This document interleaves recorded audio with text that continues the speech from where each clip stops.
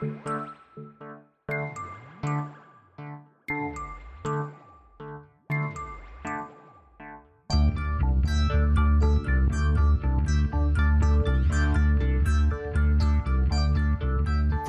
is Continuum Drag, a weekly podcast revisiting television sci-fi, fantasy, and everything in between. This week, Earthbound. Now listen, if there really are blue scaly creatures out there like some of you have been saying, don't you know this is just what they'd want you to do? Panic? Now what I know is, the Air Force believes that for some reason that spacecraft was disabled, that it was forced to land here. And that if we're willing to act fast enough in the defense of our country, well then maybe, just maybe we can stave off the onslaught of alien creatures until the National Guard gets here. Welcome to Continuum Drag, the podcast with the hot take that you shouldn't dye a chimp green, but you should give one a mullet. I'm Luke, here with my co-host Jordan. What's real, Jordan? I'm really horrified. I mean, honored to be on. See what I did there? It took me a second, but I caught on. Yeah. So this week, we're joined by a guest. Travis, welcome to the podcast. Thanks for having me. It's a pleasure. So before we get into this week's episode, Travis, what's your history with TV sci-fi? Is it a genre you watch a lot of, or is this kind of out of your comfort zone? I don't know. It's kind of strange because I feel like this is something I totally would have watched when it came out, for sure. But I also never really watched much besides Next Generation. And new stuff that came out, if it sounded good, I would check it out, but I would instantly flake out. I didn't even see all X-Files or anything like that. Just couldn't handle it. You didn't watch that one episode of the X-Files where they went into a video game? No. I remember Home, but I was more excited about Fox on Friday night for Adventures of Briscoe County Jr. So that's on our list. I love that show. How many seasons did that do? One. Just one. Just one season, huh? That was all they needed to do. They packed it all in. No, I think it ended on a cliffhanger, actually. You've been wondering to this day what happened. Yeah, some sort of floating split space orb. And anyway, I always went for high concept. If it was high concept and I had access to it, I was all about it. I was a big fan of Alf and The Charmings, which I really hope you'll do on this show one day because that was bonkers. And Dinosaur, which ties into our movie today as well. But, I would say very middle of the road, basic sort of interest. Cool. Well, if we've got anything this week, it's a middle of the road sci-fi interest. That would be a wholehearted agreement. Because this week we are watching the TV movie / failed pilot, Earthbound. It was intended as a TV pilot that no network picked it up or wanted it. So eventually it never aired. It became out as a theatrical film on January 30th, 1981, which I think that has to be maybe not a first, because I think maybe Baffled did something similar, but that's right. How often, what period of time was it where you could just make a TV pilot and be like, whatever, it can go into movie theaters? I would research how many movie theaters it actually went to. I would research how disappointed everyone's face looked when they came out of the movies. I would be surprised if many people came out of that movie theater. You think they went in and never came back out? No, I just can't imagine. They got lost into Burl Ives. Oh, naturally. I just don't see this getting a lot of a strong marketing push from whoever put it out. I saw it on a double-billed drive-in movie poster. It was the movie after Thunderbird 2014. What's that? I have no idea, but it sounded great. Thunderbirds? Go Thunderbirds? Like the car. The car, not the puppets. Yeah, I was thinking puppets. No, like the muscle car. Well, I guess we know a lot about the both of you now. Less muscle cars and more puppets. Well, Jordan, it came out on the 30th, so there's not a lot of history around this show, but there was one notable piece of trivia around this. It was who was born the day after this came out in movie theaters. And what's the date that this came out? January 30th, 1981. Was it Jordan? No, it wasn't me. Yeah, he's a lot older than that. No, I'm younger than that. But what happened that day? You don't want to guess who was born that day? Oh, well, let me guess then. Honey herself, Jessica Alba. Oh, you are so close. Oh my God. Justin Timberlake. Oh, is that close? I mean, they're basically the same. He wasn't even in Honey. I know. Didn't they date? I don't know. No, that's married to Jessica Biel. Oh, Either way, it was Justin Timberlake. How about that? you're very excited. Not my favorite NSYNC person. Well, that gets us into the show. Here is the IMDb summary for Earthbound. A family of space aliens crash lands on Earth when their spaceship conks out. That was courtesy of Jim Beaver. Well, I think Jim's got it. That's pretty much all you need to know. If anything, he probably painted the picture a little too vividly. So after we open up on a montage of nature photography, we get to meet Grandpa Anderson and his grandson Tommy standing at the grave of Tommy's parents.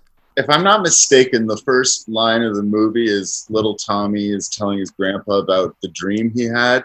Like, I have a dream, Grandpa, and it's about white horses in the hotel. And I was waiting for that to pay off later, and it never did. I thought the same thing. I was sure it was going to be a thing. Like at the very end of the movie, there was going to be white horses that were going to race on and like save the day. But no, it was just like him telling us. It was like this Blade Runner thing of just like telling us a dream. I was like, that's weird. Yeah, this movie was a lot like Blade Runner. I agree. Essentially, Tommy's parents were killed a year earlier in a car accident, and they've kind of come here on that year to sort of, visit their grave. I don't know if this meant anything to you. I didn't notice it at first. I was watching it with Melanie at home, and she pointed something out on the gravestone that she could not figure out what it said because of the hyphen in the inscription above the father's name. What did it say? She said, "What does beloved son-loving father mean?" So it's beloved son / loving father. Yeah, but the hyphen made it look like son-loving, and now I can't stop thinking of everyone like, Jordan, you little son lover. Yeah, that's funny.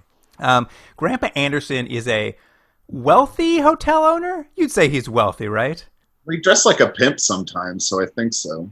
I didn't even understand that until it was a couple scenes into the hotel. I was like, why does he keep talking about hotels and stuff? Because I didn't understand that he owned it because he lives like, what did they say? At one part, I think they said 3 hours away. He lives away from where he works. I was like, I don't understand this business at all.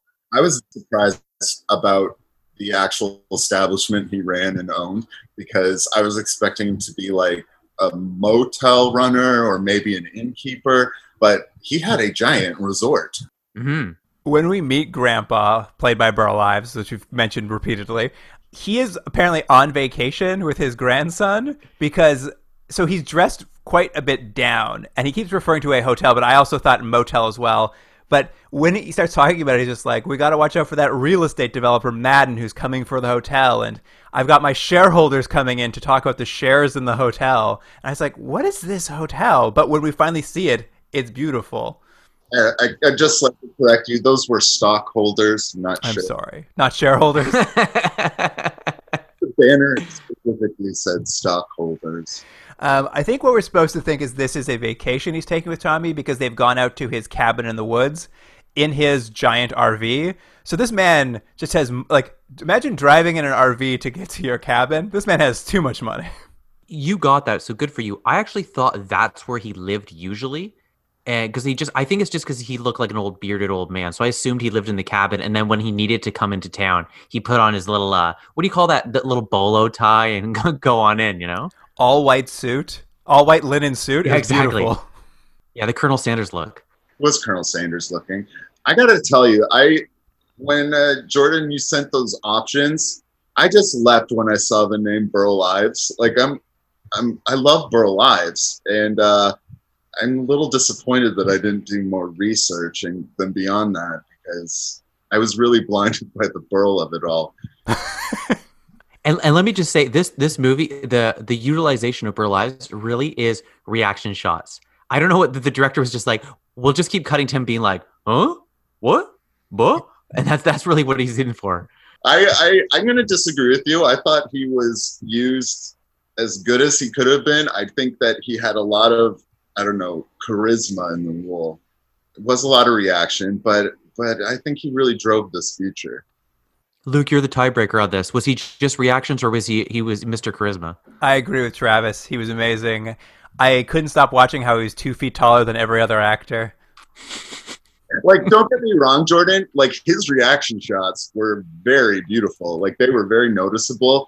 They really featured them, and well done. You don't hire Burl Ives and don't get his like eye pop over something amazing. Like, but I think you had the sentence right at the first part where you just say you don't hire Burl Ives. An Oscar winner. What did he win an Oscar for? He was Best Supporting Actor in Frosty the Snowman? No, I forget the name of it, but he was some movie. Look it up. I would nominate the kid Tommy as best reaction shots of this movie. Every time they showed his face, his dead, emotionless face in close-up as if he was supposed to be reacting to something for 30 seconds at a time, I could not stop laughing. Just interjecting, Burl Ives won the Academy Award for Best Supporting Actor in the 1959 movie The Big Country. Yes, that's the one. The poster's orange. At any rate, this is they're at sort of this gravesite. We smash cut to 600 miles away. The Air Force has been tracking a UFO that has entered Earth's orbit 4 days ago. And all the men in this sort of tracking facility are shouting a lot of coordinates at us. There's a lot of numbers floating around, heat variables. I was just like, why are all these numbers coming at me? Anyways, Conrad, who's going to be our big bad guy in this, who always wears a hat and glasses to make sure he looks evil. I noticed that as well, except I didn't think he looked evil so much as like Ralph Fiennes in Avengers. Like he just was like, just showed up dapper, and the scuttlebutt was he specialized in UFOs. He's our man in black, and he works for, quote unquote, the agency in Washington. I assume the CIA? That was confusing. I mean, they showed the White House and then some guy named Dave talking at him. I actually looked that up, and he's only credited as Dave. So he's not the president, or they don't give him any title. It's just Dave. An uncredited Stacy. No, it wasn't Stacy Keach. No. Good call, though. What I did like, though, is the man from Washington, Dave, who calls in. He calls in to basically say, you're on thin ice after all these wild alien chases you've been sending us on. So your department's on the verge of being shut down if you don't get this one right. And I realized this guy is just Mulder from the X-Files. I want to see the movie about Conrad's, what drove Conrad to the point where he's nearly going to lose his job. I think you should just take this movie and cut David Duchovny from the X-Files into it, and when he's chasing around aliens, it would work fine. It would be the same movie. Except it's done from the perspective of the people who are trying to keep the aliens from them. Yeah, that's what we finally see what was really going on the other side of the X-Files. It was just this, it was Burl Ives and his wacky son, or his grandson. So this is the truth that was out there. This is it. Burl Ives and Tommy got it. At any rate, this UFO is losing power and seems to be on a landing course toward a place in California. What I enjoyed about this is they cut to the monitor in the Air Force lounge, and it's just like, enhance. It just keeps pushing into America until it finally ends up in Gold Rush, California, where Tommy and Grandpa happen to be attending the Founders Day celebration. Mm-hmm. How'd you like that Founders Day celebration? Lots of fireworks, carnival rides, cotton candy. Looked like a good time. The best part is we get to meet Sweeney. He's real comic gold. All right, when I saw the credits going and I saw Stuart Pankin's name in it, I knew I was in for a good time because that guy delivers always. What we're discussing here is in this town there is a Sheriff Dorita and his deputy Sweeney, who, how would you describe Sweeney? He's a little bit overweight. He may be a little bit dumb.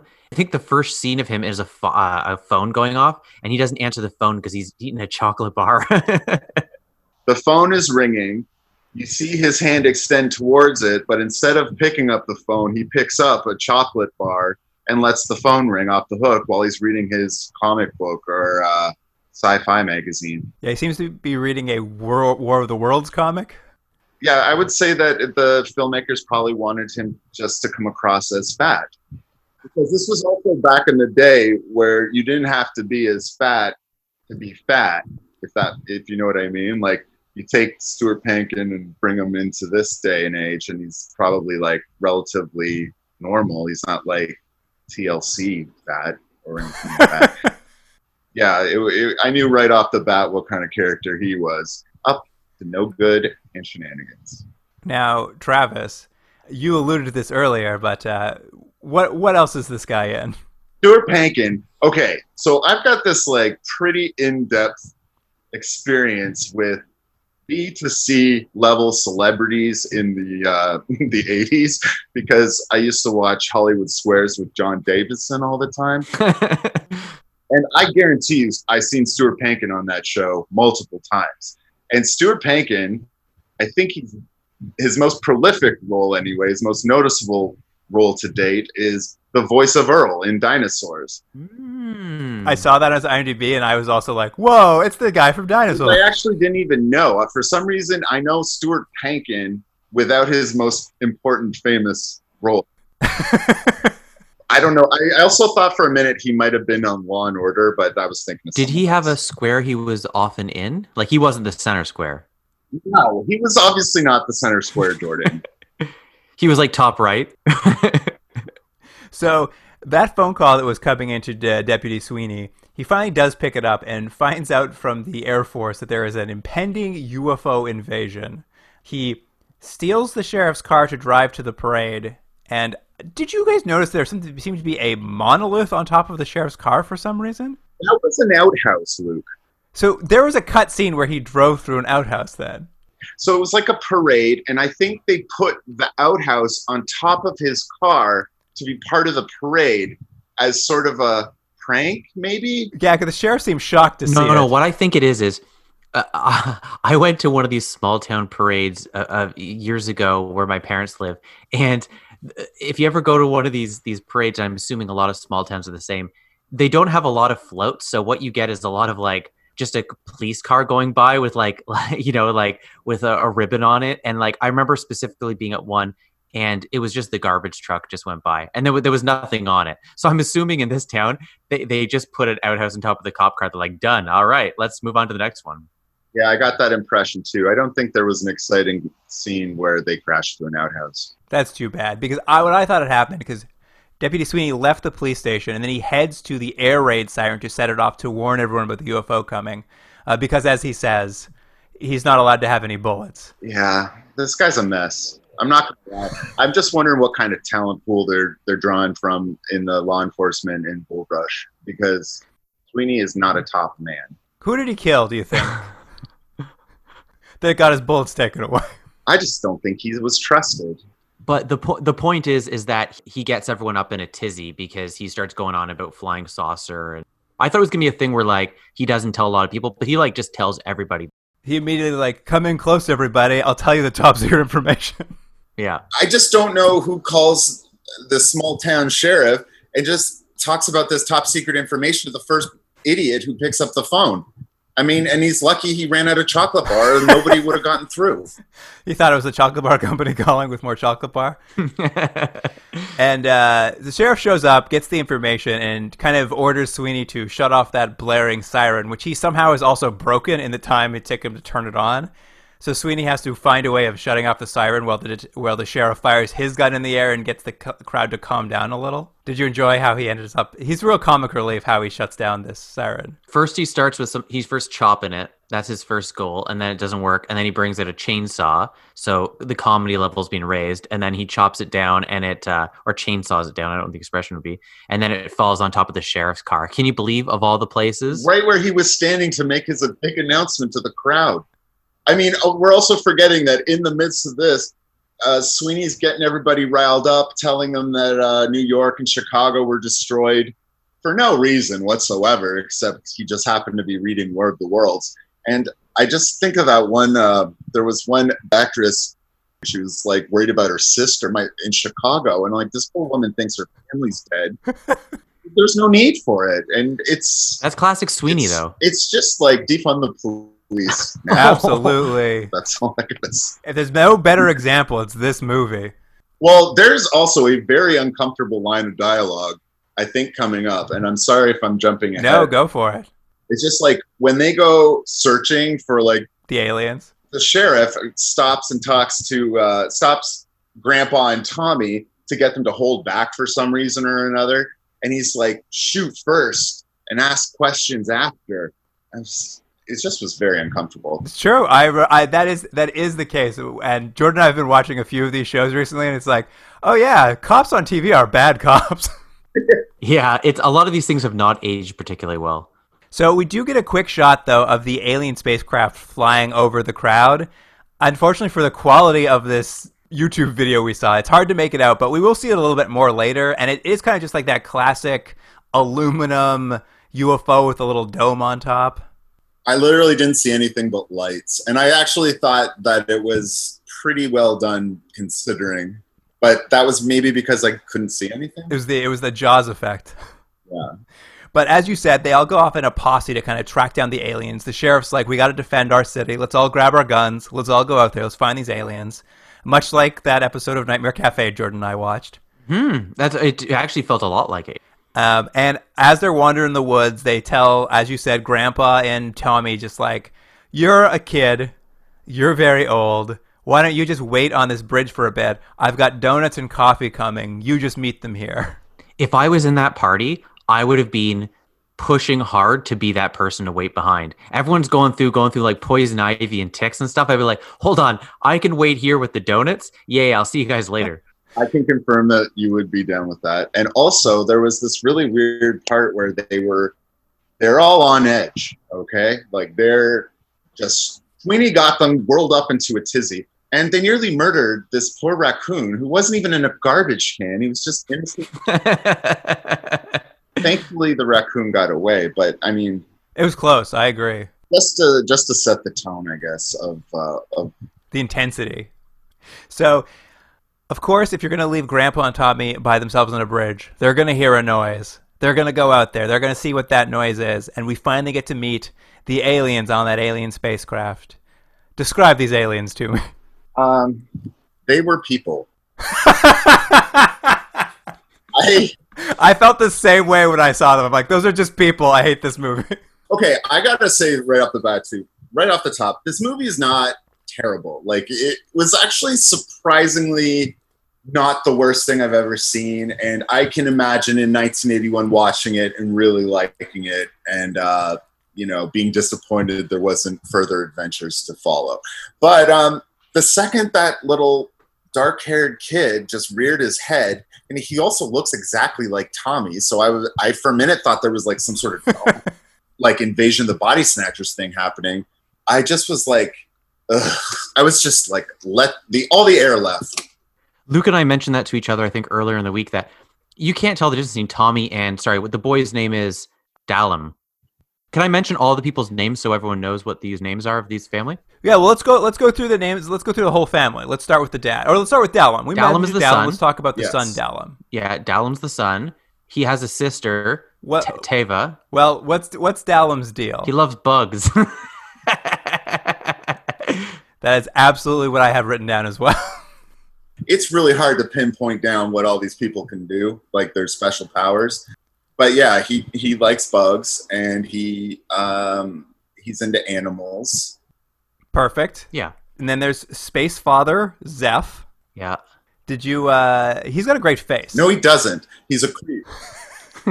This guy creeped me out throughout the entire movie. I love looking at his face. He has such a weird face. I will agree with Travis. There's a couple scenes. We were talking about a couple scenes with the police officers that have not aged well. There's a couple scenes in this that it's hard not to look at this and think there's maybe some inappropriate stuff happening. And obviously that's not what they've intended, but there's weird scenes of like adult men and young boys in like weird personal situations. Did you know, Jordan, that we've seen that actor before? Have we really? He was in an episode of Beyond Westworld. Was he really? Who was he in Beyond Westworld? He was in the episode where they had to take, there's that family who owned the oil company? Yeah. And they had to like stop that. He was one of the brothers in that, I think. How about that? I didn't recognize him. I looked up his IMDb page, and he was in a ton of stuff. And I think at least 3 or 4 of these actors were in Chips at one point. What a claim to fame. But he didn't do a lot afterwards or before. Well, during, actually, now that I think about it. And then we have the alien mother, Laura. Lara. Of all the aliens, I feel like she gets the worst role and screen time on it. Like, she has nothing to do in this movie. I would agree. My note was she basically has one scene almost to herself, and that's it. Like, I was just like, they really were saving you for future episodes. That's literally all she did. She had nothing to add except remind poor Tommy of his dead mother. We got Teva. Have we talked? Teva? How do you pronounce her name? The daughter's name? I believe Teva. Teva, that's what it was. The teenage space daughter. She is so horny. She loves boys. Yeah, her whole thing. She loves teenage boys. Good thing they're the same on Earth as they are on her planet.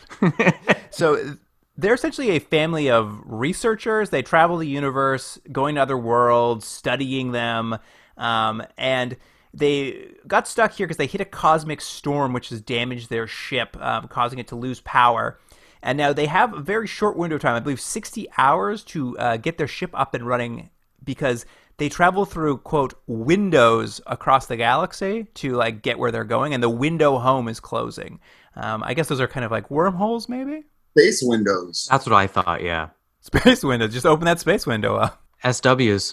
And of course, on their journeys, they happen to find an orphaned pet that they've brought with them to Earth, who, after we meet the family, they're walking through the forest, and this orphaned pet appears in a tree. Jin, Jin, Jin, Jin, Jin, Jin. Just as Jin, disappointed Jin. as I was when I saw those plain-looking white people come out of the bushes as our aliens, the exact opposite. I was so excited when Jin Jin appeared.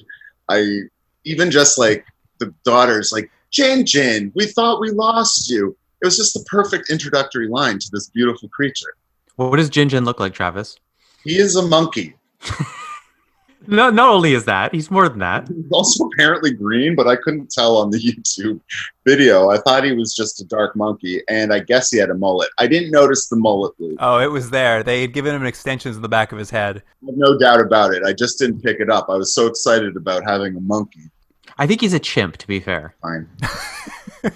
But yes, you can see a little better in later scenes. The quality of this wasn't great, but later scenes you can kind of start making out that they've dyed this poor chimpanzee green, which is crazy. Not only dyed him green, they also look like they've painted his face green. It looks like they've dipped him in green paint. I think at some point someone will make a joke when someone sees it and be like, "Oh, that's just my pet monkey that got dyed green." That's how much it looks like a monkey. No one even on Earth can tell it's an alien. Yeah. He was a green monkey. There was something very obviously wrong with him. Like, even though I couldn't tell he was painted green at first, I thought it was just a space monkey in a suit. Sorry, space chimp in a little suit. But there was something wrong with his face. I thought it might have been a chimp, but with like a chimp mask on him. That'd be amazing. And then he rips it off. But you made an interesting point. All of them, the chimpanzee, monkey, Jin Jin, and all of the family are all wearing the same coverall spacesuit, which I enjoyed. Nice blue jumpsuit. Powder blue. I couldn't have been more disappointed with those aliens' jumpsuits. And they didn't even have, like, their belts were different, or at least the dad's belt was different. His kind of looked like a WWE championship belt. Travis? Yeah. What was Jin Jin's favorite food? Oh, light bulbs. That was a real turn when they were like, Jin Jin ate all the light bulbs. I'm like, pardon me? That chimp is amazing. What I like, though, is that the dream about wild horses will not play later on, but the light bulbs definitely do. So you mentioned earlier, Travis, or you've implied it anyway, that this family does have some alien powers. I think the best way they described it is they're kind of like empaths, like Deanna Troi from TNG. Yeah, they can't read minds, but they can sense feelings and things. Yeah, I definitely felt some Deanna Troi, at least from the mom. I think they all had different things, or at least different specialities, even if they all could do something similar. Oh my God. If you go back and watch the scene when they first come out of the bush, the dad is visibly angry at that kid, Dalem. Like, every time he opens his mouth, he wants to throw him against the wall. It's really weird. But like, because the kid's just like, Teva does that better or something like that. And don't get me wrong, the kid may very well need to get thrown against the wall. But like the dad is meeting an Earthling for the first time. He should, I don't know, be a little more diplomatic. And I think there's a lot of problems there we didn't see behind. So their empathy or their empathicness seems to lay they can sense other people's feelings. They seem to have the ability to inception a person. Like they can take a thought in their mind and force them to do it.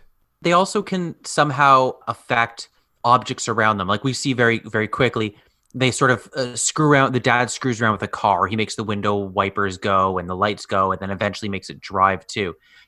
The powers are kind of a little bit all over the place. I think I can break it down. So the father, sorry, what's his name? Zeph. Okay, so Zeph can manipulate physical things. That's why he can get the car to like the lights go and the hood jump up. And then the mom is the empath, and the son talks to animals, I guess. And then the daughter is better at planting ideas in people's heads, like at the end when she gets that guy to tell the truth. Yeah, I think they seem to all have the same abilities, but just various strengths on those abilities. Because like telekinesis, the daughter does a great job of telekinesis at some point. Like so, they seem to all have varying moments where they can do these things. And like when that Jeep pulls up and he's able to do all those things to it. You didn't mention that he makes the Jeep pop a wheelie. Now at this point in the movie, they've met Grandpa. They've gone to Grandpa's cabin. They've escaped, and they're kind of like talking about, hey, let's go take you into the city. Let's try to find that mineral you're looking for to fix your ship. At this point, we're probably, 20 minutes in, 30 minutes in? Mm-hmm. Were you wondering how they learned English, or were you like, didn't care? I wasn't, because I knew exactly how they learned English, because they said how they learned English. From Earth's radio and video transmissions. I guess that's what I was wondering, is they dropped that very late into this where they've been speaking English, and I'm just like, I was just kind of like, I don't know if I needed to know how you learned to speak English. As I mentioned at the top of this podcast, occasionally the dad will say the wrong word. Like I love that idea that you're 99.9% fluent and you can say everything in all sort of mannerisms and turns of phrase, but then he gets just words different. They're not even like homonyms. It's just like words that might have the same letter at the beginning of the word, and he mixes them up. Like I said, he said, instead of honored, he said horrid sort of thing. Stop showing up and using words like homonym. Sorry. I liked when Dallum saw an elk and was like, check out that insurance salesman. I didn't get that at all. I was so confused. Yeah, well, that was like one of those things where like, they were going for like the back of the audience, like they're looking for real belly aches, but like, I don't know what the joke is there. Like there's no one would confuse those two. Maybe at the time there was an insurance company with a really famous elk logo or something like that. I think the joke was just saying insurance salesman is funny, and then pointing at the wrong thing is even funnier. I'm looking for too much depth. Yeah. Did you like we got one piece of the alien language, though? We did? When the brother and sister are fighting, the sister calls him something he's just like, he treats like a slur. Yes, I do remember that. I believe it was Golgothrot. Something like that. It was rude. He was a sun-loving Golgothrot. Can you say that on the podcast? Is that allowed? Well, we're going to get censored. The censor board's going to come down on us. I thought it was strange that girl was sleeping in the same room with them. I thought it was strange that those boys got along so well. There was like no weirdness. Travis, they're fast friends. The two boys look the same. They both like bugs. They both like basketball. I'm assuming transistor radios. Yeah, you're right. When you're right, you're right. Look. I did think it was bold of the grandpa to be like, Tommy, you're sharing a bed with that alien boy tonight. Good luck. Well, I mean, look, he's taking these people in. He doesn't have a lot of space. Yeah, sure, he's a independently wealthy hotel owner, but he's only got 2 rooms. There's room for him. Let me point out, we never see where the parents are sleeping. I'm assuming on either side of their lives. I would have packed them in that RV, but it didn't get introduced until afterwards. Well, that's a good point. They climb into the RV in the next morning. They change into street clothes, leave those blue jumpsuits behind. Hanging perfectly in the closet. Perfect. Yeah, perfectly for later. And they drive into town. It's a 3-hour drive. They, of course, get stopped by a little army roadblock on the way because our dear friend Conrad, the Men in Black, is looking for them.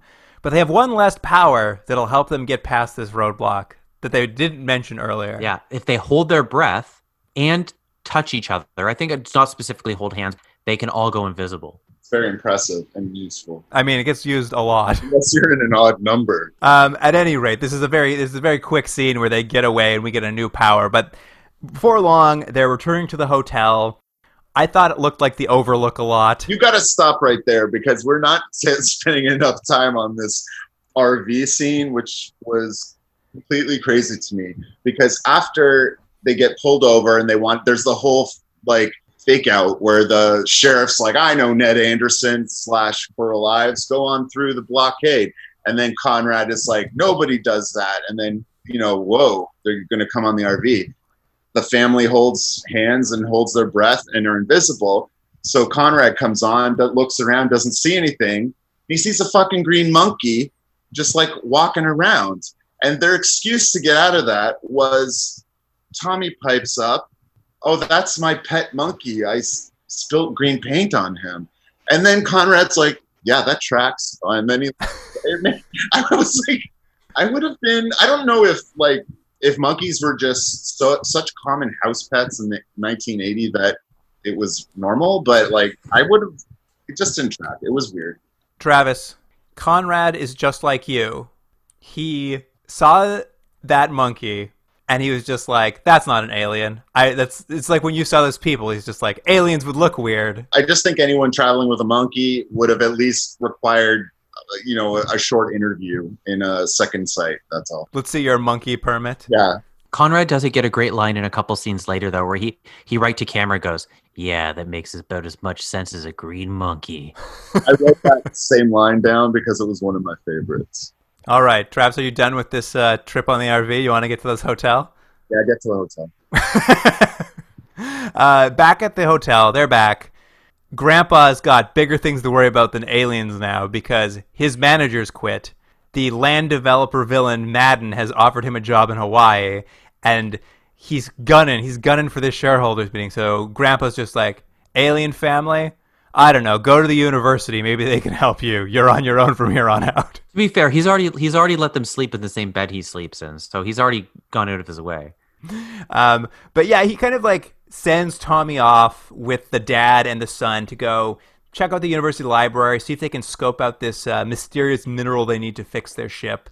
And it's very strange because they're like, we'll go to the university. Mom, you stay here at the hotel with the monkey and have no scenes at all. We're not even going to talk to you again. And then the daughter, Teva, is just like, and we're going to hook you up with another teenage girl who happens to be at the hotel. You're going to go to the pool. You're going to check out teenage boys. It's going to be a great afternoon. And they're both horny AF. Yeah, there wasn't enough scenes with the teenage daughter or the mom, for sure. But I would have liked to seen the mom gone down to the pool and just check it out, too. Because if you're telling me Zeph's pleasing her at home, I don't think so. There's a good scene before they all break up, though, where Zeph breaks that fruit bowl. Or no, Jin breaks that fruit bowl. Yeah. Do you remember that scene before they? I remember that scene because I wrote down Jin's kind of an asshole. Like literally, all he did was like go over and knock that thing off. If my dog did that, I would beat him with a shovel. Yeah, so that's terrible, and not true. But Jin knocks over a fruit bowl. But the whole point is just to have Teva to show her ability to telepathically put the fruit back, and then we get a scene where the brother makes fun of her and she makes a banana spin around his head and then go right into his mouth. That banana in the mouth with the eyes crossed, comedy gold. You know that he got hired for that? They're like, all right, you've done everything pretty well, kid, but let's see your eye cross. You expect a certain amount of, dated looks to science fiction the older it gets. But I would say that this one held up pretty well considering it was for TV and it was in 1980. The only thing that really drove me crazy was the sound effect whenever anybody was doing their alien magic. It was just so cheesy, and it could have been less cheesy, I guess. Fair enough. Well, let's follow Space Dad Zeph, Space Son Dallum, and Tommy as they head to the university via the football practice field at the university. There's a bit of talk about Tommy's tragically killed parents, and Zeph is really trying to Zeph feels for him because he's an empath, and he starts telling Tommy about how his own father died in a space shuttle accident when he was around his age, and it really does seem like Zeph's like, I'm about to adopt this kid. I love how much of a stoic though Tommy is. He has this scene. He's like, "Yeah, so my parents died. Big deal. People die. Move on. That's life." Tommy, you've been hardened. What are the things you've seen? That's a big subplot here because the kid Dallum's just like, but Dad, my empathy tells me he feels very sad, but he doesn't say it, and his dad's just like, you don't understand. I'm not dead. But as they're going through this football field, Dellum picks up a shot put he finds in the middle of the practice field where all the football men are playing football. I gotta say, I love the shot putting like B story in this film. It carries all the way through to the end and does not disappoint. But this whole scene is just your classic scene that we've seen in a lot of from this time period, which is the kid takes the shot put, throws it like, way further than anyone could possibly throw it. And you get like the groundskeeper who's like, "Oh, I can't believe what I saw." That's the whole point of the scene. It is very much like a Galactica 1980 we've seen before. Mm-hmm. But you're right, Travis. Scouts. There's no way I thought this was going to be a runner for the rest of the movie. But oh man, is it a runner. Pays off. I do like, though, when the groundskeeper sees him, he sees him throw his shot put further than any human could. The groundskeeper is just like, oh my God. And he starts running over to talk to them. And the dad's solution is, kids, let's split up and run away. I'll go this way. You're on your own. And right in front of him, too. Like, he saw what direction both parties were running towards. It wasn't very evasive. Let me just say, did it work? Did they get caught? So I think the alien Zeph knows what he's doing. He knows what he's up to. I do like this leads to a scene where that groundskeeper tries to tell the football coach, he's like, I've solved all our football problems. And then he's just treated like an insane human being. Was he the groundskeeper or was he like on the coaching team? I thought he was like a assistant coach. I thought it could go either way too. I wrote groundskeeper / assistant coach. I think in Gold Rush, California, it's probably a small enough community. He's probably doing double. Oh, they're in the big city now, man. They got out of Gold Rush, California. They drove 3 hours, get to that big city. I thought the resort was in Gold City, Gold Rush. Gold Rush was where they buried the parents. So where does this take place? Anytown, USA. That's the mystery. Why do they have to drive 3 hours? Is Utah 3 hours away from Gold Rush, California? You think they went to Utah? It was shot in Utah. Oh. It says at the very end of the credits. Yeah, I like that you stuck around to the end of the credits. I don't think it really matters for the purposes of this movie. Exactly. I got my map with all of my red pins in it. Anyway, the two boys, when they run off, they sort of escape into a local park and end up getting bullied into a game of basketball. I loved it. I love that this is another sort of weird trope that we've seen in this kind of type of show where you just know the effects you're going to get. You're going to get those weird jumping effects, weird throwing balls. It's exactly what you think it's going to look like. This bullying scene was insane to me because this group of kids apparently is from a rival school and they're demanding a rematch with Tommy over a basketball game for the championship that they lost last week and that they lost by 22 points. Yeah, big defeat. I love this scene so much. One, that little boy in the red bucket hat who kept making chicken noises. His name was Snodgrass. And and also it was good that he couldn't play. He was keeping score because apparently he bites opposing players. And then I just loved how this team completely sharked Tommy and his friends. Well, yeah, they get him to bet their bicycles on the game. A game he's already won. Why would he because they make chicken noises. He's like Marty McFly. Yeah, he can't say no. And then they bring out the Goon Twins, who are 8th grade kids that got flunked down to the 6th grade. How does that even work? Can I say one thing about the Goon Twins? Did they both not look like Mark David Chapman? Is that too old a reference? No, I think they looked a little probably more sinister. They were there to thug out. They were the secret weapons. And this basketball sequence with them, it's just like there's a whole montage here where those two Goon Twins, which is the actual name of them in the movie, these like 18-year-olds playing against 12-year-olds, are just pushing them down, just like being so rough with these kids. And as I was watching, I was just like, that looks like so much fun.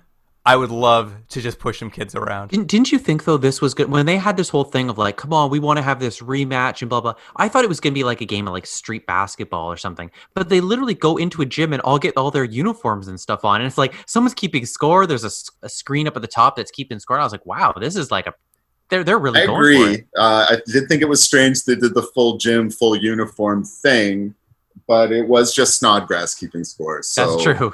I did question where they got the keys to the school gym as well. I was like, who let them in? classic Snodgrass. He knows how to get played. Did you? I did also like the quote when the Goon Twins are introduced. I think Tommy turns around and says, "Those guys are animals." That was good. They are though. They are in them. They're pushing over. No, there's no proper referee in this game. Well, it's because Snodgrass is the referee. They let the referee be the opposing team's friend. Yeah. So, but what the whole point of the scene is that we get a lot of they're dominating Tommy and his team because there's these two big kids. They're too strong. They're too big. And I can't remember what the score is, but they're way ahead, 20, 30 points or something. It looks hopeless is all I say. Like, I can't think of any possible human way they can get out of this basketball match. Jordan, I have one. His new alien friend with the magic abilities could help him cheat. Why didn't they just dress him right from the beginning? They waited to the last 40 seconds of the game. Yeah, 40 seconds of the game. They're down, what, 20 points, something like that? I mean, there was a lot of antics during those 40 seconds. Yeah, they become the Harlem Globetrotters and literally have the Harlem Globetrotters theme song going. I knew where the scene was going once I heard that little jingle. Yeah, we get to see like telekinesis balls flying through the air. Kids get picked up and like they get to dunk balls because they can now fly. All bets are off. It's a real supernatural Space Jam going on. It's a real comeback from the underdogs. I just liked that it really showed you that in a full series, the kind of antics and could be part of the show. Next episode, they could play football. They could shot putting, basketball. They could have done football. They could have done baseball. They could have done, I don't know, mini golf. Meanwhile, though, while they're playing his basketball game, the dad has talked to the university librarian. That university librarian has sent him to talk to a professor in the mineral sciences building. And that professor has gone home because it is apparently the weekend. So he's just poking around this man's office. He finds a sample of the mineral he needs, but he's interrupted by an armed guard who accuses him of theft. And this guard is real trigger happy, huh? Like every other police officer in this film. Shoot first, ask questions after. It's true. The only way he gets out of it is with his telekinesis powers by pulling the fire alarm. All right. Mm-hmm. You might say that security guard was all wet. What I liked is it didn't really do anything. Like, just the sprinklers went off, and I guess that guy had to give up to figure out what happened with the sprinklers. But old Zeph, the dad, he heads back to the hotel by way of that football field one more time, where this time he also sees a shot put, so he throws it real far, which, again, blows the mind of that elderly groundskeeper. And when he sees the groundskeeper looking very bewildered, the groundskeeper says, "I wish you hadn't done that." So he uses his telekinesis to bring the shot put back in reverse footage and put it down on the ground. Nothing helps you get out of a jam like being twice as conspicuous. Did you mention the part where that groundskeeper told the coach that all their problems were solved? Because this guy can't catch a break. He's a truth teller. He might be the only person who sees everything. It's true. He's the only one in the know. He could save that whole football team, but no one will listen to him. The whole football program could come back. They could win the championship. They could finally win the pennant. But back at the hotel, Teva's been documenting teenage life on her dictaphone diary necklace she wears. Yeah, that was introduced really quickly and forgotten. Yeah, that was weird because they never went back to it, right? No, not once. I mean, again, the groundwork for a phenomenal weekly series is all here. It's all here. It's true. She's basically rating the boys around the pool, like who's the hottest, who's the nottest. And while she's kind of there, she's made this new friend, and they decide they want to get the attention of some Olympic swimmers who are at the pool because they would love to get an invite to the disco tonight. Let me stop you right there. This is when I wanted this movie to be like so much hornier than it was, because it was a very mild case of horny. Like, you ever see Zapped with Scott Baio? Like, the 80s were prime for just complete ridiculous nudity and gratuitous sex and all this great, terrible stuff. And this scene is from a different movie. Like, they want to go to a disco. Every boy in that pool is a dreamboat, but some are show-offs and others are what? Growers. Some are showers. Yeah, some are growers, some are showers, and she needs She needs the whole deal, the whole package. These Olympic swimmers are the ones. I do like the idea that you, Travis, as producer of this movie, when it fails to become a TV show and you know you're going to put it in theaters, you're going to go out and you're just going to shoot a bunch of nudity just to just shove into scenes. Full zapped. Like, Scott Baio made ladies' skirts go up with his mind. These people could have done that. That's true. She could have easily just pulled down some shorts. Emma could have easily disintegrated Speedos and That's true. just had a real sausage party at that pool. But no, we had to keep it PG. Boo. I'm just saying, if you're in the 80s and you're going to have mind powers, skirts got to go up. Teva wants to get these boys' attention. She wants to go to this disco, but she and her friend know they're only into athletic girls. So what's she going to do? I mean, really, all she needed to do was, I guess, show her tits to them or something. Travis, that's not what she does. She does a very fancy, very professional dive. It was a little more than professional. It defied the laws of gravity. That's why it was so impressive. Part of that whole scene, though, is that after she has a clear plan and she knows what she's doing, she's thinking, and she's going to catch the eyes of these athletic boys, she does her insane, impossible dive and then gets arrested for it. I like that part. Yes, Conrad the Man in Black is waiting poolside to see this insane dive because while he's been searching the woods for the aliens, he's come across Grandpa's cottage, and when he rummages through Grandpa's cottage, he finds those powder blue jumpsuits and remembers that green monkey, and he's just like, we got to get to that hotel. Mm-hmm. So their cover's blowing. All of a sudden, the green monkey's suspicious because it's on a blue jumpsuit. I would say that a green monkey is more suspicious than a powder blue jumpsuit. At least in 1981. Nowadays, anything goes. Yeah. Teva's arrested and brought to a police station where old Deputy Sweeney's fingerprinting her, and she's been trained, I guess from a young age, to remain silent when captured. But she still wants to fuck around with Deputy Sweeney for a bit. Basically, Conrad sort of recruits Sweeney because he's so soft-minded and loves alien UFO stuff. So he's all into it. He's all in. He throws the sheriff under the bus and just goes with Conrad full throttle. And he's into this interrogating the young nubile alien teenage girl. Like, you see the smirk on his face. He loves it. And yeah, she's not going to have it. She's going to fuck with him. My favorite part is that Travis describing nubile women and their breasts. He's the horniest guest we've ever had. Oh, sorry. I just watched this one Sophia Loren movie this week, and it was literally the sexiest thing I'd ever seen. What movie? It was Yesterday, Today, Tomorrow, and she does a striptease at the end of this movie. It's like 3 parts, like 3 separate stories, but she's in all of them. And she does this striptease that, like, I am a gay man who's married to my husband, and I was watching this thing, and I swear to God, it was arousing. Travis, keep bringing it. I love it. I love the energy. Okay. What we're seeing of this scene is that the hilarity that happens is Sweeney tries to fingerprint her. She uses her magical alien abilities to, every time he tries fingerprinting her, she makes the fingerprint disappear. Yeah, it was not exciting at all. It's true. That's true. But what we know now is that Conrad's onto them. The Space family moves out of the hotel and into the hotel's stables where they keep the hotel's horses. The horses in the hotel did prophecy. I have to say a couple things. It was weird that they had staples because they clearly wanted them to be staying somewhere, but I was like, why don't you just put them in a hotel room? It was weird.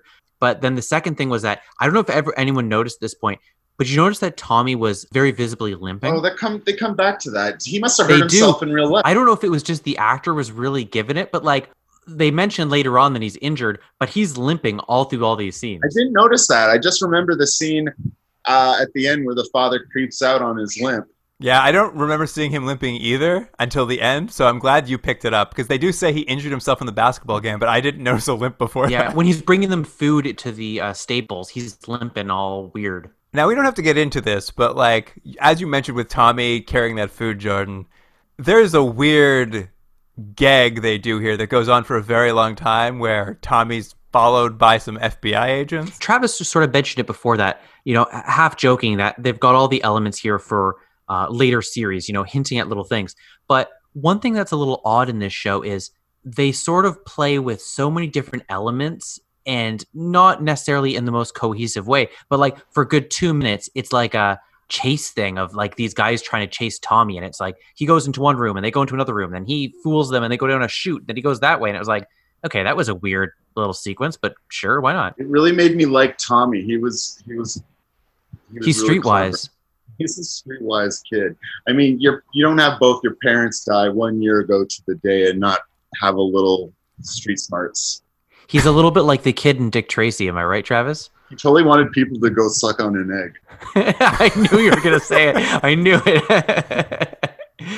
At any rate, getting back to Teva in the jail, Zeph decides he needs to do something about this. So he essentially calls the police station and offers Conrad, the Men in Black, a deal. He'll give him proof of alien life in exchange for his daughter. If I'm not mistaken, does he not have proof of alien life with having the daughter in his custody? Theoretically, yes, but I guess he's playing on his hope this man won't hold his daughter hostage in exchange for something else. I'm just saying Zeph's a creep and also stupid. Well, he's worried about this because he informs us in this scene that humans have a special ability that no other species in the galaxy has. The ability to commit violence against another living being. Did he say, though, humans the only species that are able to do in that? the galaxy? I don't think that's what they said. No, I think the implication was that humans are one of them. Because I also suspect that future episodes would have had something about bad aliens.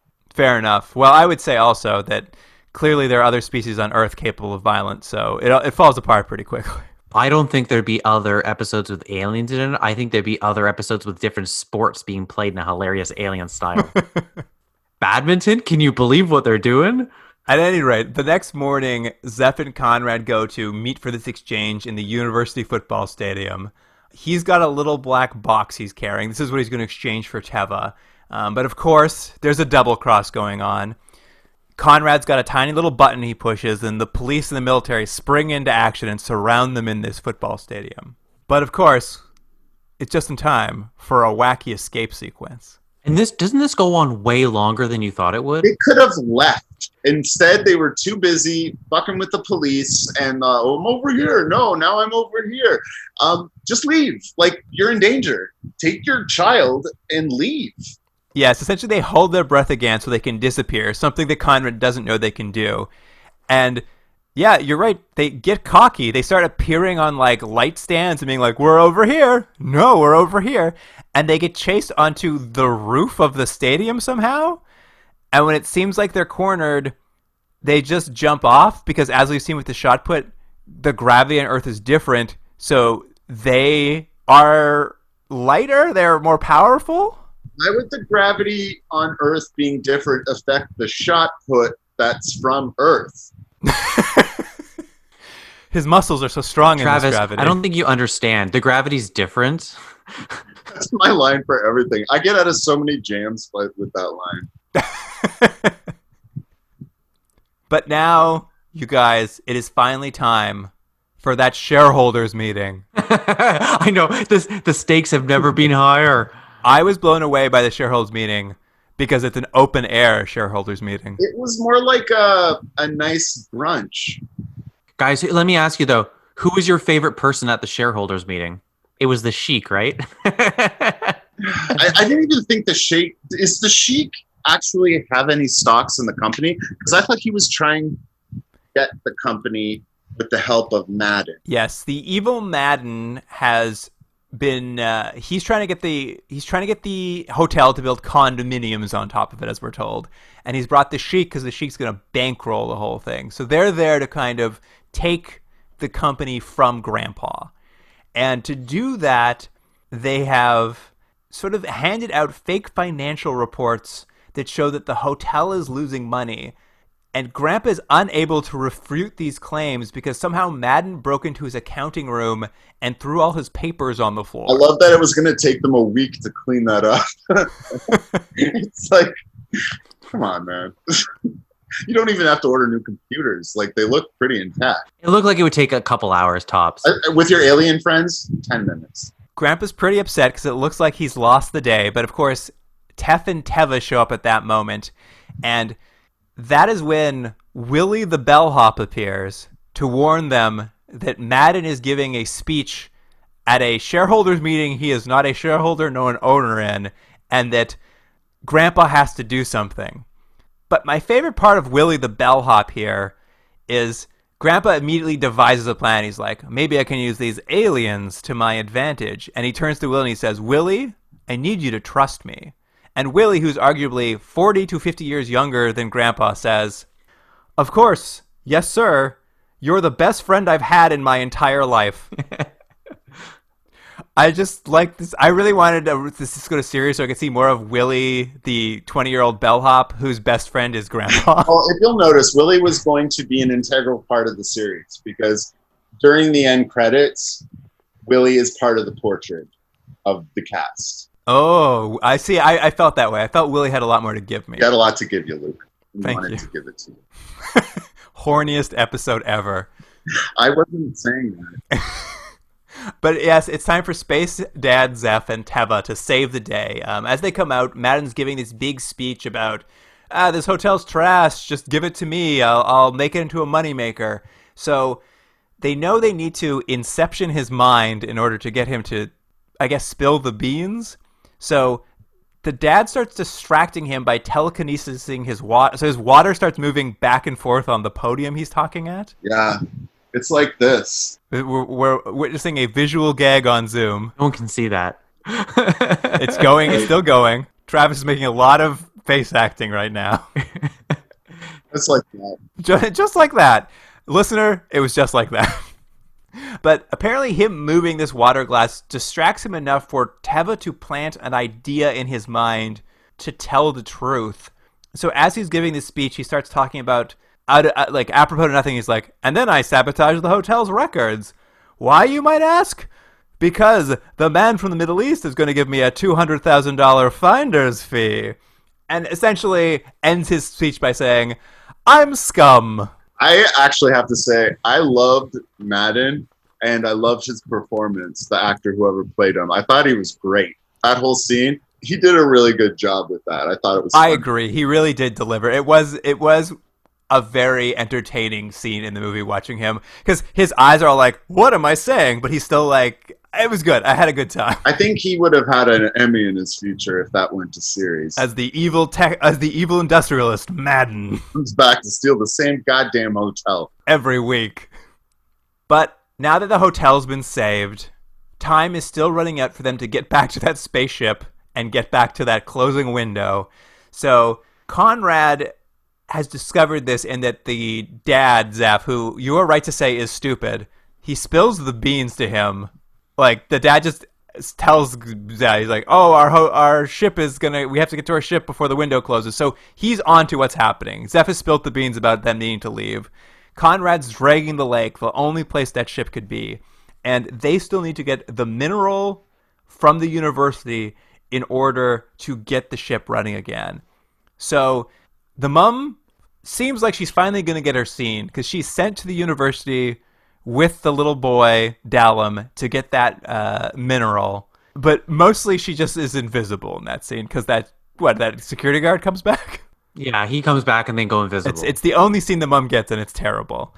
While that's happening, though, we get an extended scene where Zeph finally gets to be the dad he wants to be to Tommy. Oof. Is this where he rubs his knee? Yes, he notices Tommy's been limping from that injury at the basketball game, and he says, allow me to heal that for you. We just need to lock our minds so I know everything that's happening inside of your head and everything about you while I touch your knee. I hated it. Yeah, it was weird. I mean, the whole point is supposed to be like, it's a learning about the person is a byproduct of this tactile connection. But in the last 30 years, the scene has come across very creepy. I'm going to go you one further, Jordan. I think this scene was deliberate. I think the intention was to eventually build a subplot where the father is a sexual predator. He's grooming Tommy? Jeez. And what I thought was funny, too, was during that scene, because the whole point of it was to get Tommy to cry, because Tommy's so closed off and, like, he's been stoic since his parents died. And and he's not going to be able to move past this intense pain, and he has to get this poor boy that he just met to cry. And part of what he did was just to tell him to move on, like, I'll get over it and let it go. Your parents are dead. Get over it. Just cry. We got a lot of mixed messages about how to deal with grief from this film. I really loved seeing all the close-ups of Tommy as he's trying to cry. There's like a minute of close-ups of Tommy trying to cry.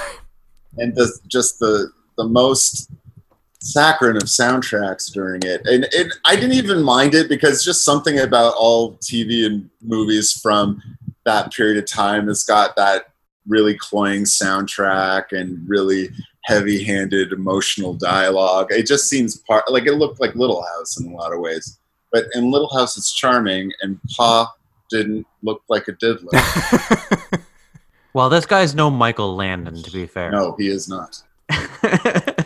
At any rate, now that Tommy has come to terms with the death of his parents, the mom has gone, she's checked out those minerals, she's got away from that security guard, and what she's discovered is the mineral they're looking for is on Earth, but only in a trace element. There isn't enough to get them to that window. Did we say what the element's called? I just remember it was oily. The element's called Florinor. So now they have a new problem. They are going to have to stay on Earth, and Grandpa thinks, like, it's fine, you guys can stay, we'll help you guys settle in. We just need to do two things in order to keep you here safely. One, we need to destroy that ship before Conrad finds it. And two, we need to get you new identities so that you can blend into society. I would add 3, lock Zeph up. Just put him in an institution? Get rid of Zeph? He needs to be off the streets, or at least registered. Oh, man. Thankfully, getting a new identity is the easy part of the thing. Because as Tommy puts it, computers. Everything is computers nowadays. Not to Grandpa, who doesn't have any of the hotel stuff backed up on computers, and it's going to take 3 days to put the files back together. It's a week, Jordan. It's a big job. A week. Files. Space Mom and Teva take pretty quick work of that by hacking the U.S. government computer center and giving them the new family name, the Robinsons. Yeah, this show was like a reverse Lost in Space. It's true. I think they refer to them as the Swiss Family Robinson at some point as well. Mm-hmm.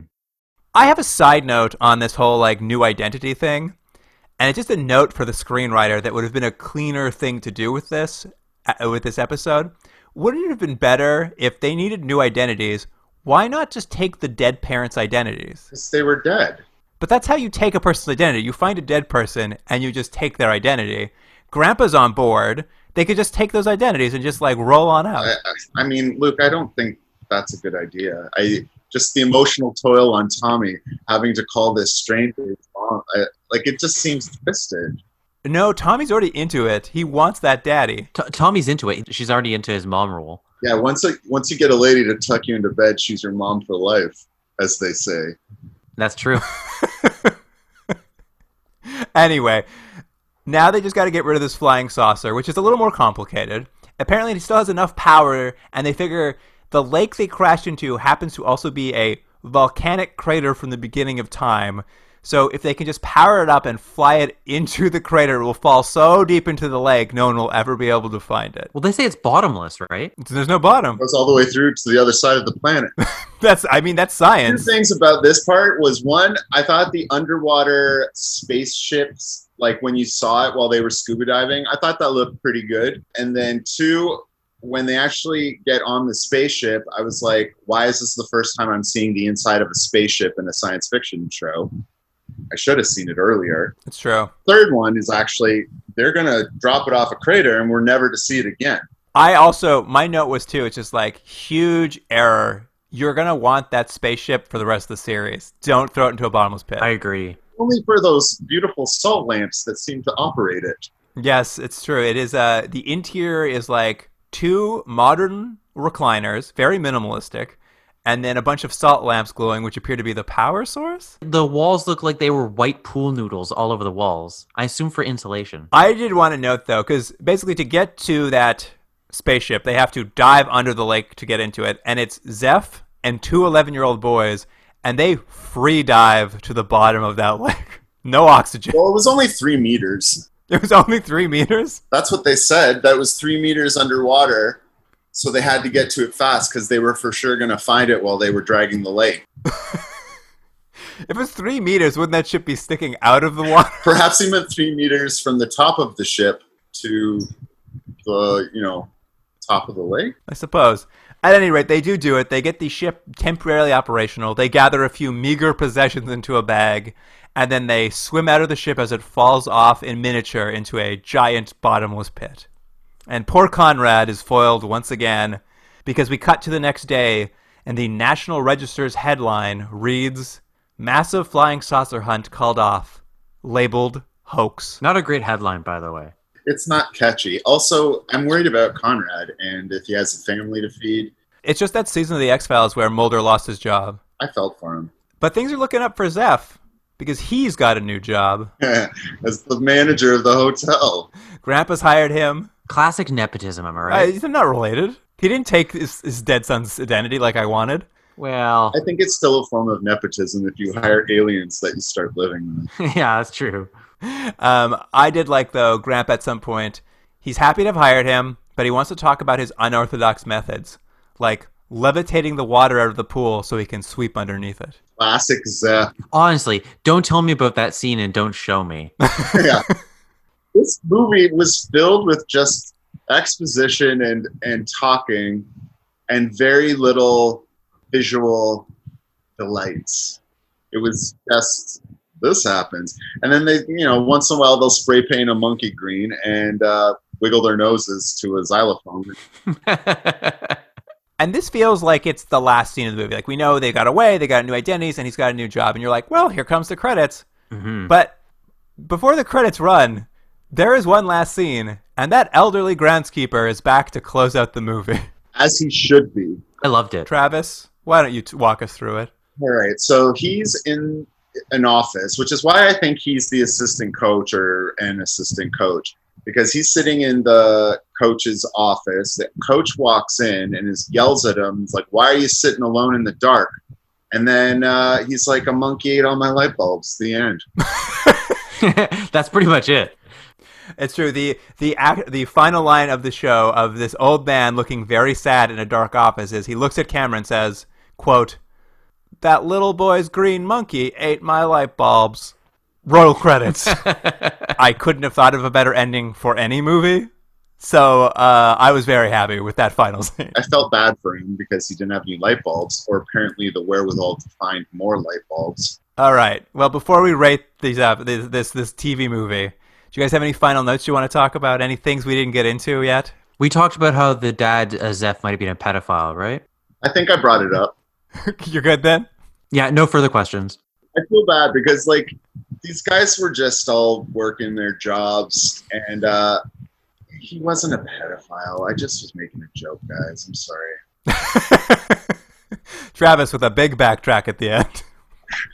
Well, he creeped me out. He did. But I know that he wasn't intentionally trying to creep me out. Now, I know Jordan's answer to this question, because he's already stated it, but Travis, what do you think a typical episode of this series would have been? Jordan thinks it's all sports all the time. Yeah. Volleyball episode 2. It's lawn bowling episode 3. I actually found myself daydreaming about this today because I knew it was supposed to be a pilot. Obviously would have been a lot of everyday them fish out of water, them adjusting to life on Earth with a little touch of magic to help things go easier. But, sometimes you just got to do things the human way. But I figured that every, let's say 4 episodes or so, there'd be some sort of outside coming in conflict, like a rival space family with a purple chimp, and they're on the hunt, or the space window temporarily opening, and maybe they even have the oily quartz and they can leave, but they decide not to because they're so fond of Ned Anderson and Tommy now. And I really could see this. Or the groundskeeper. You could do a whole bottle episode of that groundskeeper just thinking about his life. You think Teva's ever going to go on a date? I think she fucks, man. Yeah, I think off camera, there's a lot of fucking.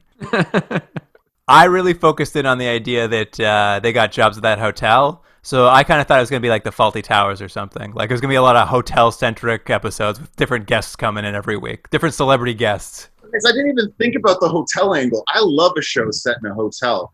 The show Hotel. Palace Guard. Do you remember Palace Guard? Nope. I just love a show set in a hotel. There's at least 3 of them. And this show could have been a 4th. Anyway, I think you could have gotten quite a few seasons, or at least until Burl Ives died. On that sad note, do you guys want to rate this episode? So, Travis, I don't know if you know, but we typically rate these out of 10 stars, the IMDb scale, if you will. I'm trying to decide because on one hand, I found it painful to watch. I really was disappointed in myself for choosing this over something a little more Meaty? adult. Yeah, like ultimately it made Mac and me look like Solaris or something, but it was, I'm going to give it a charitable 7. I think that's more than it deserves, but I feel like giving it a 7 because I love Burl Ives. What can I say? You know this. Well, I was watching it, and it is so wholesome, and it is so dumb, and it is just like, it's just a family movie. Like, that's what it is. It's like, this just wanted to be a show for families. But, oh my God, I loved it so much at the same time. It was so dumb and so stupid. I'm going to go 7.5 because it was a blast to watch. Every scene seemed to have something weird and some weird tangent. Like, now it's basketball. Now we're going to a swimming club or a swimming pool, and she's going to perv out. I'm like, all right, sure, this is great. 7.5. It was never boring. Well, it was never boring. My review is it's not good, but very much like what Luke said, it's very wholesome and it's just harmless. So I'm still giving it a 5 out of 10. I was thinking of a 5. I had too good a time. I thought I was going to hate it, and I was just like, you know what? This is a fun time.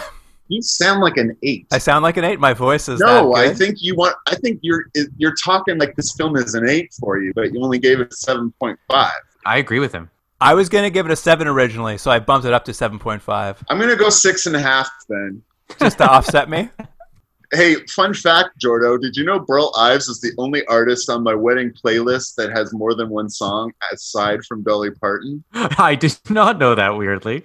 But I love Burl Ives. I love his voice. So is that's not going to move it back up to a 7 for you? It's a 7.75. Stop it, quick. The score keeps changing. Our answers are in. We're moving on. Keeping track of this, Snodgrass. Snodgrass is behind me. He's on the scoreboard. And he's in a tizzy. Who's going to bite me? Well, that wraps it up for Earthbound. Travis, thank you so much for joining us. You were fantastic. I had a great time doing this. Yeah, it was fun. Thanks for having me. I know you're kicking yourself about your choice of TV movie, but I think you did a great job. I was glad we watched it. Yeah, I guess ultimately me too. But, listener, if you want to experience the wonder of Earthbound, you'll be able to see some clips of it on our Instagram and Twitter, @ContinuumDrag. And if you have any thoughts you want to share with us on Earthbound, maybe you've seen it, maybe you love it, maybe you own a green monkey with a mullet, you can email us at continuumdrag@gmail.com. And that about wraps up for this episode. So, Travis, thank you again for joining us. Hey, you're welcome. Jordan, I just sent you a text. It's got a picture of the poster. Okay. And, listener, thank you for tuning in. And, Jordan, I'll see you next week. See you then.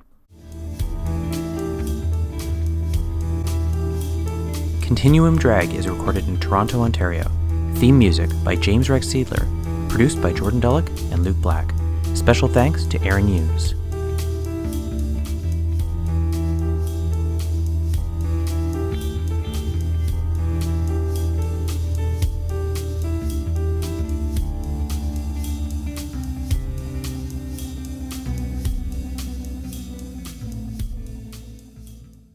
Luke, how much longer do you hope that Travis and I talk about Little House on the Prairie? I mean, hours. I'm sure the listeners like, more Little House, more Little House. That little girl fall down the hill every week. Hey, Travis, do you remember when Johnny Cash showed up on Little House on the Prairie? No, but do You remember when the wolves attacked like it was a Jurassic Park episode? I don't know. Whole episode where like they were being attacked by wolves and they were trying to get away from wolves and hide from wolves. It was thrilling. I remember when they thought their dog might have rabies. Ugh. Good show. Anyways, that's not why you called. I'm cutting this all out and putting it at the end of the episode.